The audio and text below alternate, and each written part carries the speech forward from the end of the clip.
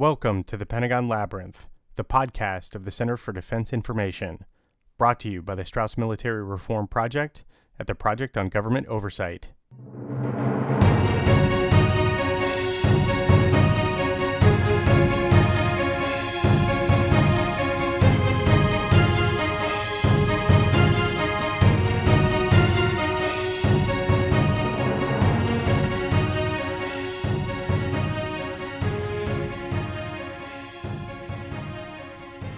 Just this past weekend, I took full advantage of the veterans discount offered by our local home improvement center. I know I'm not the only one who appreciates the perks like these that come about simply because I once wore a uniform. Most of this is a genuine show of appreciation from people who are proud of the military and grateful for the people who choose to serve, and for that, I am profoundly grateful. I suspect that, for some people making such offers, there is a touch of guilt as well. A quick Google search of civilian guilt provides some evidence of this. It's also demonstrated whenever a conversation starts with, "I almost joined, but," and there's hardly a veteran out there who has not had to listen to one of those stories at some point. I know I certainly have. There have been a few occasions when my time in uniform comes up in the course of a conversation, and someone my own age will come right out and say they feel bad about not serving. When the draft ended in December of 1972, I think a shift occurred in the minds of most Americans, because every person who has served since then did so because they made a choice and not because their birth date was pulled from a glass bowl. Attitudes towards those who serve shifted. Before, the military drew from a wider swath of society, creating a greater sense of shared sacrifice because the chances of knowing someone in the military were higher. Since the draft ended, the small percentage of the population that has made that choice has grown increasingly small. It's now less than 1%. For many Americans, military service is a dangerous job other people do on their behalf, and that's the source of the guilt and the indulgences. At the level of personal interactions that come in the form of "thank you for your service" or discounted geraniums, and once again, thank you, unnamed big box home improvement center, civilian guilt is really not that big of an issue. But it is a big deal when that guilt spills into public discourse and influences policy decisions. Military members enjoy an outsized level of respect and trust in American society. Gallup conducted a poll in 2019 ranking the most trusted American institutions. The military topped the list with 73% of respondents saying they had a great deal of confidence in the armed forces. For comparison's sake, the medical system ranks 7th with only 36%, and Congress ranked dead last with only 11%. This is why politicians tend to highlight their military endorsements and surround themselves with retired military officers on the campaign trail and in their administrations. When the big sell is needed, the credibility that comes with military service is often employed. The world will never forget that it was then Secretary of State and retired Army General Colin Powell and not UN Ambassador John Negroponte making the case for the invasion of Iraq to the Security Council on February 5, 2003. We, of course, have a tradition of elevating military heroes to important positions that long predates the all-volunteer force. Washington, Jackson, Tyler, Grant, Eisenhower, and several other presidents gained prominence because of their military exploits. The issue is not that we celebrate military heroes and elect a few to prominent civilian positions, but that society has a tendency to drop its collective guard a little when a person flashes their military credentials. The statements and claims of someone that has served are more readily accepted as true by virtue of the uniform. I think part of the problem is the divide between the civilian and military worlds. In the United States, we have soldier citizens, professional warriors who volunteer to give up their civilian lives and live apart from regular society.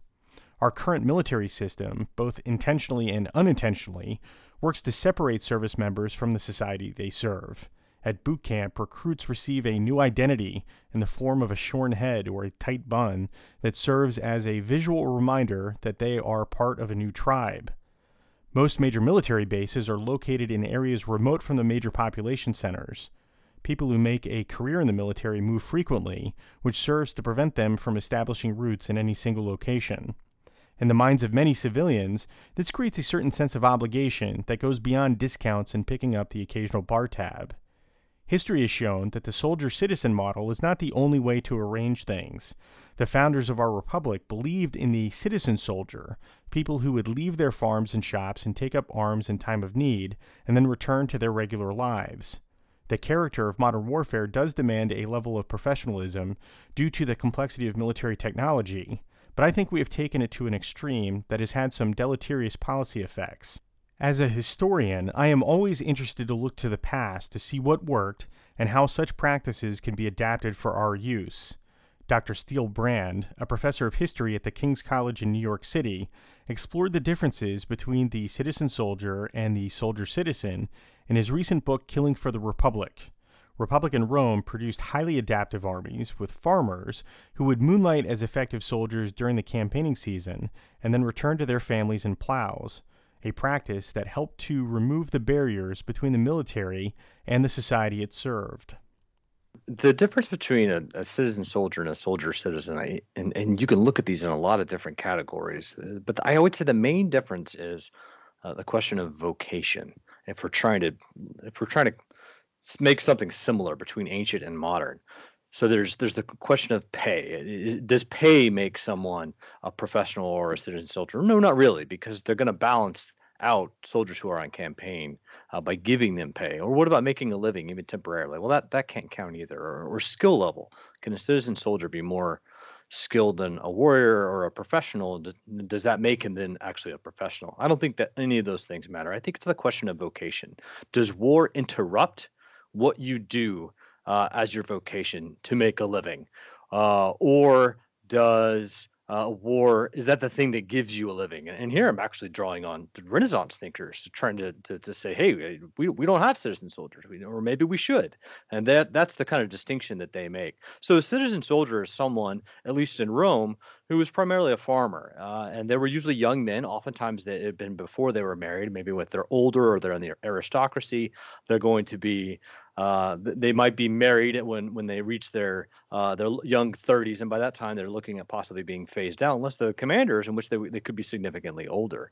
But a citizen soldier leaves the farm, he goes out, he campaigns on behalf of Rome, and he campaigns to defend not merely the state, the republic, but also to defend the community from which he springs, to defend the farm from which he comes. And I could get into a lot of the details about how this is created, but I think we'll just start with that really basic definition of what is a citizen soldier and what distinguishes him from something that is a professional soldier or even a soldier citizen, where it's their vocation and not merely an interruption from what their vocation is. So the flip side of that would be the soldier citizen. Can you talk to that a little bit and explain that? Sure. That the best example, and I start off with this in the book, is I use the example of Athens versus Sparta.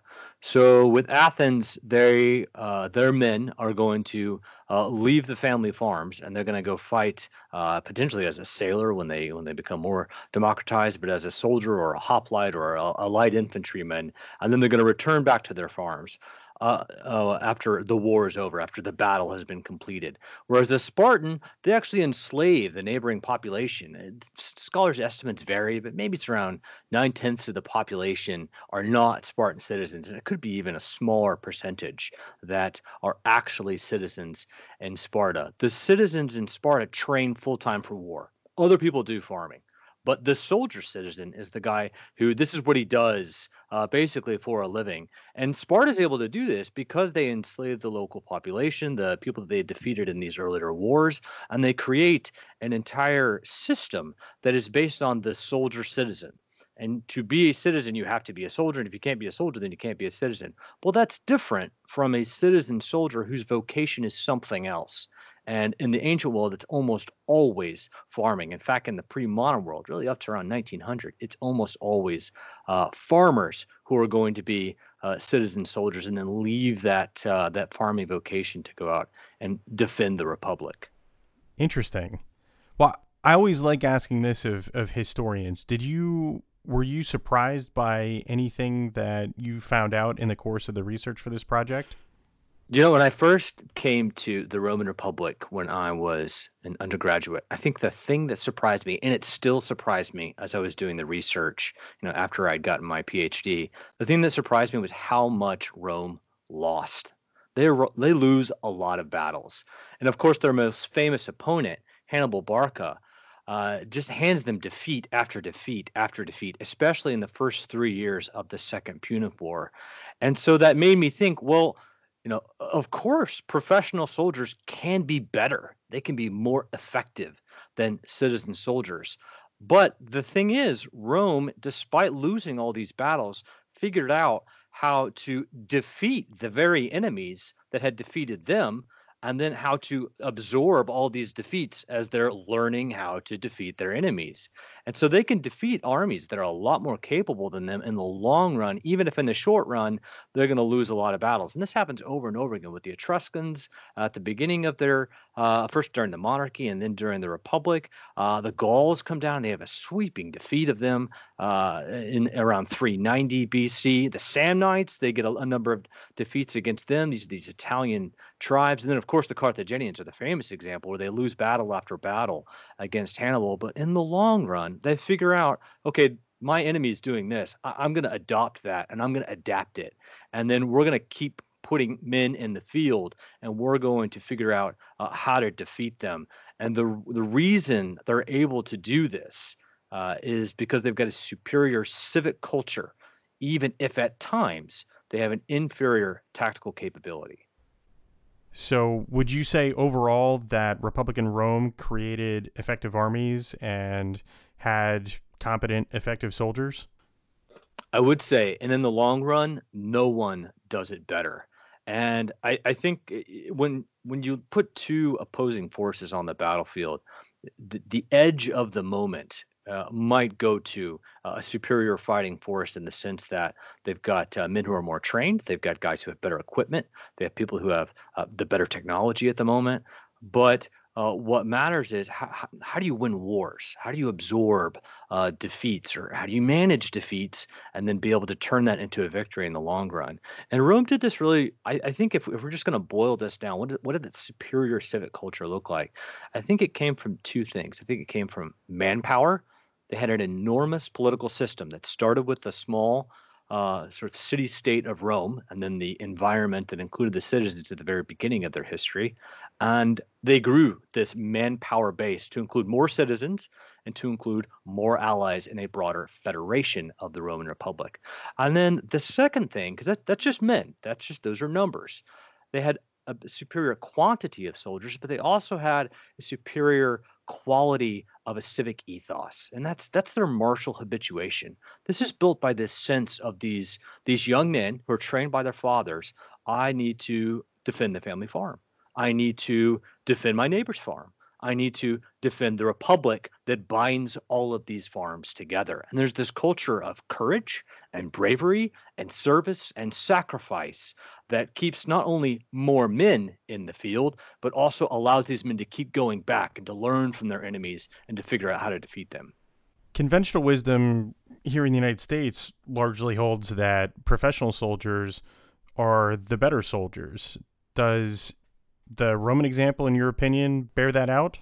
So, professional soldiers, like I mentioned, they're going to defeat the average part timer in any specific moment. I mean, you see this time and again in not only American history, but also in European history. Take, for example, the Vikings. The Vikings are able to defeat an Anglo-Saxon army, and but why don't the Vikings defeat England? Why don't they take over all of England? They almost do, but they don't.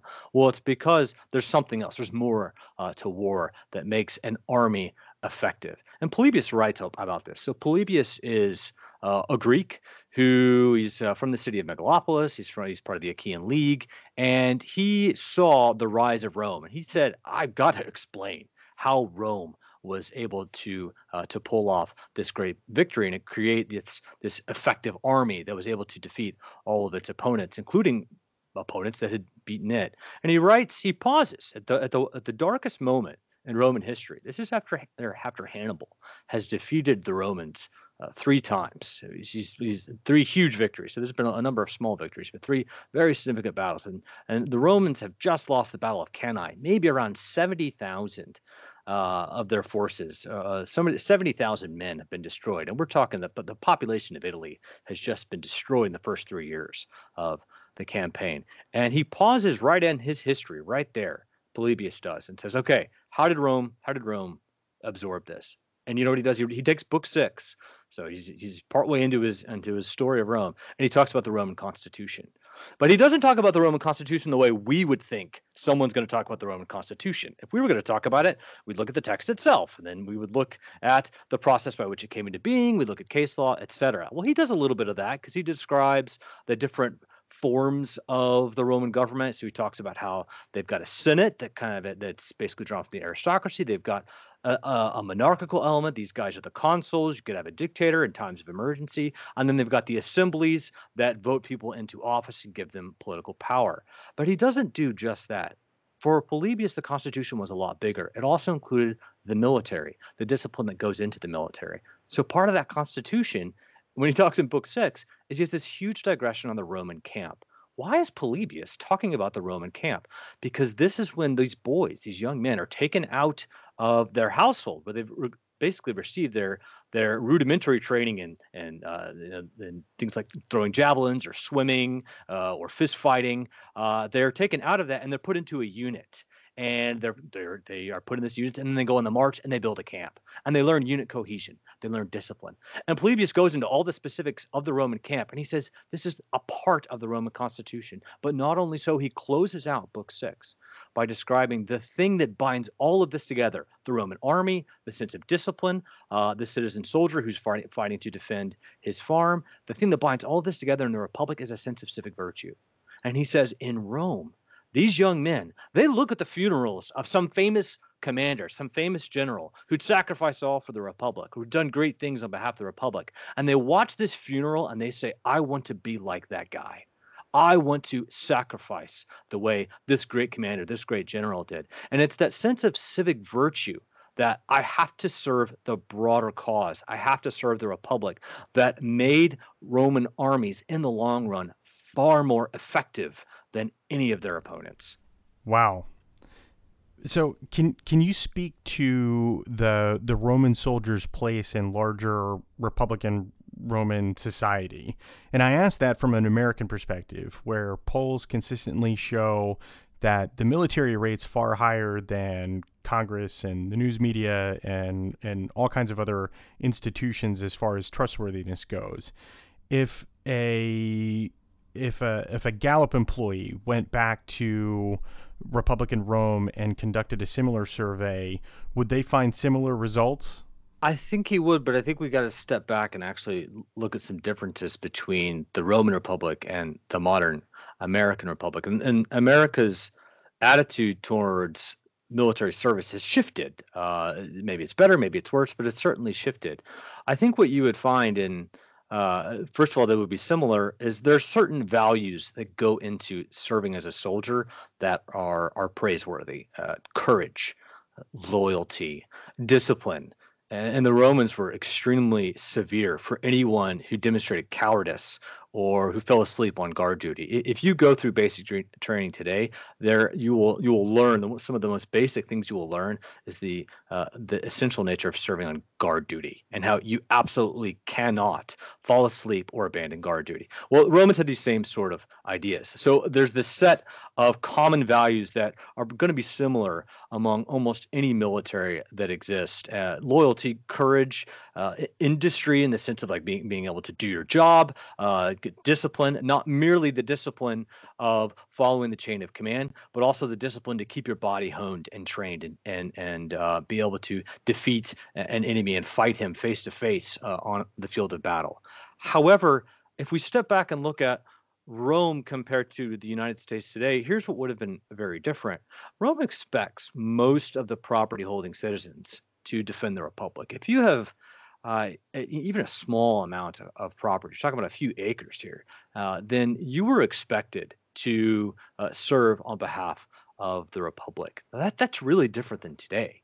It would have been unthinkable for someone to rise to political power in the Roman Republic who had not fought on campaigns. And Rome is campaigning nearly annually, whereas today it's very rare that we would see a lot of veterans in Congress. You're not expecting to see a majority of veterans in Congress who have served in the military to become president. That's different a little bit from America's past, but it's remarkably different from the Roman Republic. Civic virtue demanded that Roman citizens participate in the assembly, but then also defend their participation by going out on the field of battle and facing the enemy and going on campaigns. Now, initially, these campaigns, they would just ask these boys to leave for the fighting season. So maybe sometime in spring to fall, so that you can plant or sow your harvest your winter wheat, and then come back and then sow that winter wheat in October. Well, Rome had to change this when they started fighting bigger wars abroad, or sending men to Spain, or across the sea to Illyria or to Greece. And they actually start demanding life cycles instead of annual cycles. So if you're a young man between the age of 17 and maybe 31 or 32, it's expected that you're going to spend several years abroad on campaign. And your family has to figure out how to absorb that. And then when you return, you'll marry, and then you'll have your own sons, and then you'll stay at home primarily. And they still maintain this idea that you're a farmer first, and then you're a citizen, and then finally you're a soldier. So the expectations are very, very different. And I think if Rasmussen were to go back and look at Rome, that's what they would find different, are those expectations for what it means to be a good citizen. Okay. Well, let me put this one to you. Can you describe the differences between the way the Roman Republic transformed a citizen farmer into a soldier versus the way we do the same thing in the United States today? So I know a bit about both of these, and I think we can. Well, let's just start with Rome. We can piece together what it looks like for a Roman citizen to become a citizen soldier. So they're born on a family farm. It's an extended family farm. You're going to have usually more than the nuclear family on the farm. Based on a few sources that we have, it looks like what we've got are Roman fathers, potentially grandfathers, teaching their sons basic skills like boxing and sword fighting and hurling javelins and hunting animals and dealing with death in the sense of the animals that you've killed. And they're also teaching them basic things like a sense of piety. Now, piety is a really, really big deal in the Roman Republic. It's not like a little spiritual category like a lot of moderns think of piety. Piety is this sense that you honor your ancestors. They would even have a little hearth inside the home itself. You honor the ancestral gods. Your ancestors themselves are sort of a part of this, and you have a degree of loyalty that you have to show toward them. They would even be incorporated in festivals. Now, why do I mention all of this? Because a huge part of that is the civic service that ancestors have served. Now, for the average citizen soldier, it's going to be pretty rudimentary, the kinds of skills that they're learning, but they're still taught this first on the family farm. And then what happens is they would be mustered out, they'd be called out to serve. You've got a process that they go through for calling up, for basically drafting the citizen soldiers, and then they would join their unit. And I mentioned this earlier, but basically when you get to you'd be a part of, the first legion or the second legion or the third legion, and then basically you'd learn how, okay, these are the guys that I'm going to be fighting with. These are the guys I'm going to be standing next to when we encounter the Macedonians or the Carthaginians or the Samnites. And so you get a sense of loyalty that develops out of that. And just marching, learning basic maneuvers like, hey, we need to move sideways, or we need to move forward or back. Warfare is not really complicated in that day and age. Learning the timing of throwing the javelin, how to use your long shield, how to use your gladius eventually by the 3rd century, and simple cut and thrust maneuvers while you're fighting as a unit, and then building that camp and knowing where to be and knowing what trumpet signals to follow. That's basically basic training, which starts on the farm, and then it transitions into it's sort of put in a broader scale when you get to the Republic as a whole. Well, as the way I've just described it indicates, that's pretty different. That's pretty different from what we expect people today.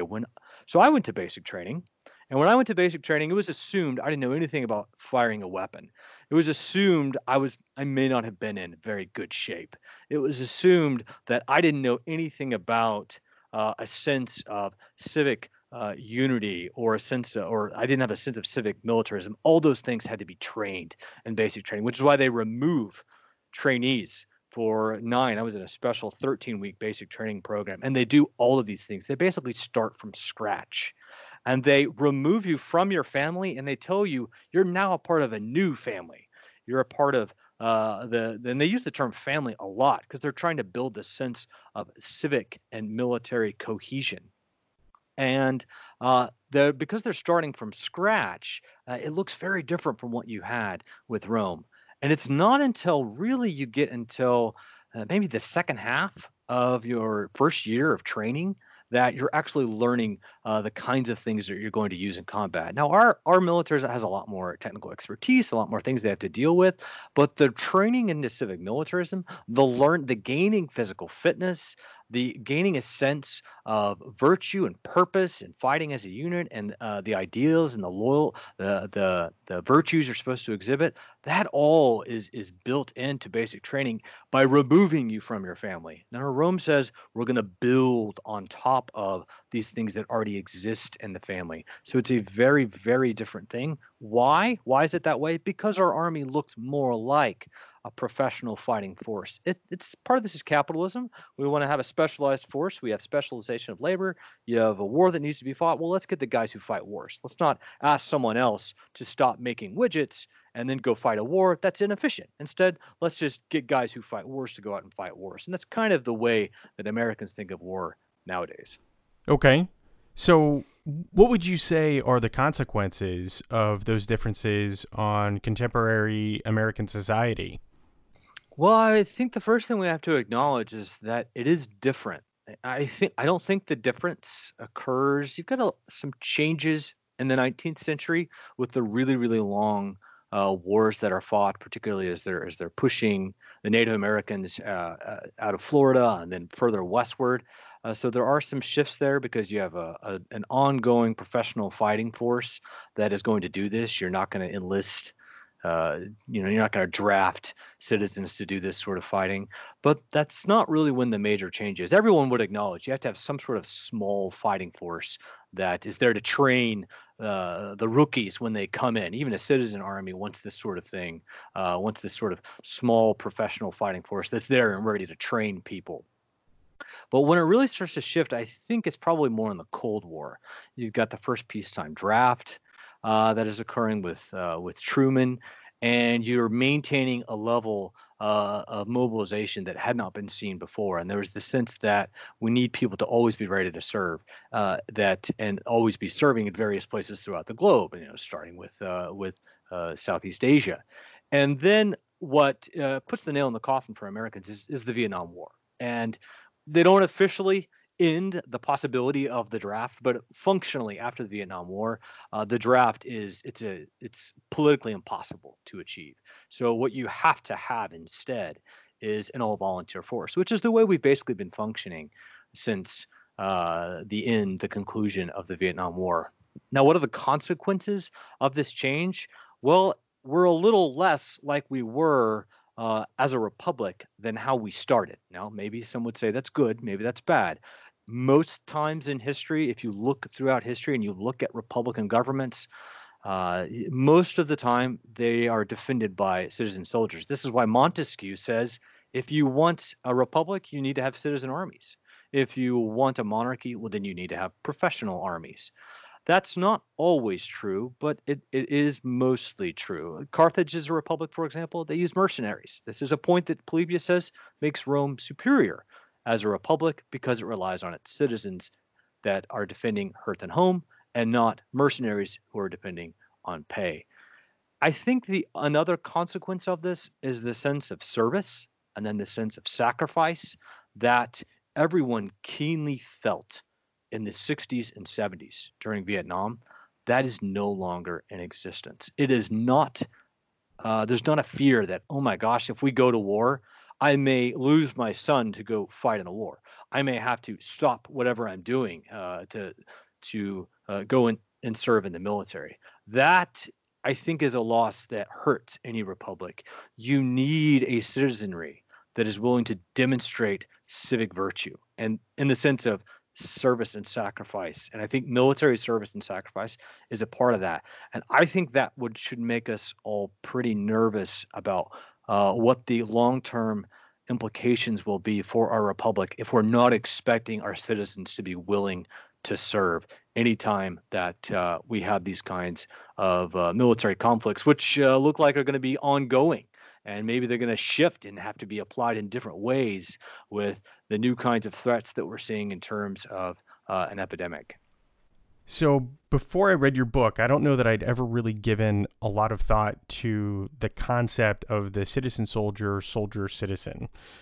And as I was reading your book, it really struck me what a difference it makes just by switching those two words around at the conceptual level, because the two are very different, which I think is one of the main points that you were trying to drive home with your book. So in your estimation, did I get the point right?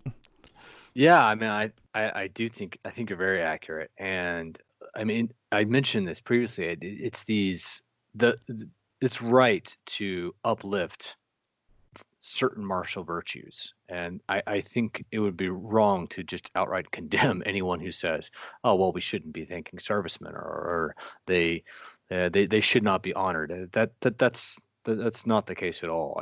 I think that it's right to uplift these things.